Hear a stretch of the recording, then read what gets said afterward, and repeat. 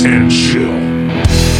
Thanks, guys. All right, for the current weather, it's rather warm today, but it wasn't warm a few days ago, and my spider senses indicate that it's going to be cold in the next couple days. We're going to see some snow, and then we're going to see some non-snow, but guess what? More snow is going to come. However, if you're in New Jersey right now, the skies are clear, there's a nice breeze, it's a beautiful day, so more power to you, New Jersey.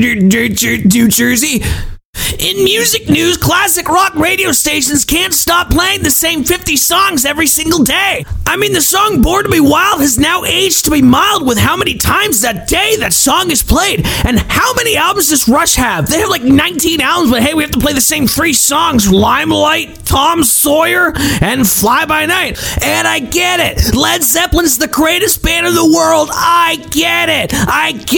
Can you stop talking about him for 5 minutes? In sports news, the Maple Leafs were at a 5-0 lead against the Ottawa Senators, but then shit the bed by losing 6-5 in overtime. Why does this keep happening? But then they won a couple more games, so all is forgiven. We can forget about it, right? But let's not forget that a couple days ago last year, the Maple Leafs lost to a Zamboni driver. I'm not going to let this go. And of course, the Maple Leafs are first in their division because they're literally facing like 5 of the worst NHL teams right now. So as soon as they go in the first round, Columbus Blue Jackets is just going to slaughter them 4-0 because the Leafs haven't had any exercise against teams that are good. Roses are red, violets are blue. Phil and Matt, back to you. The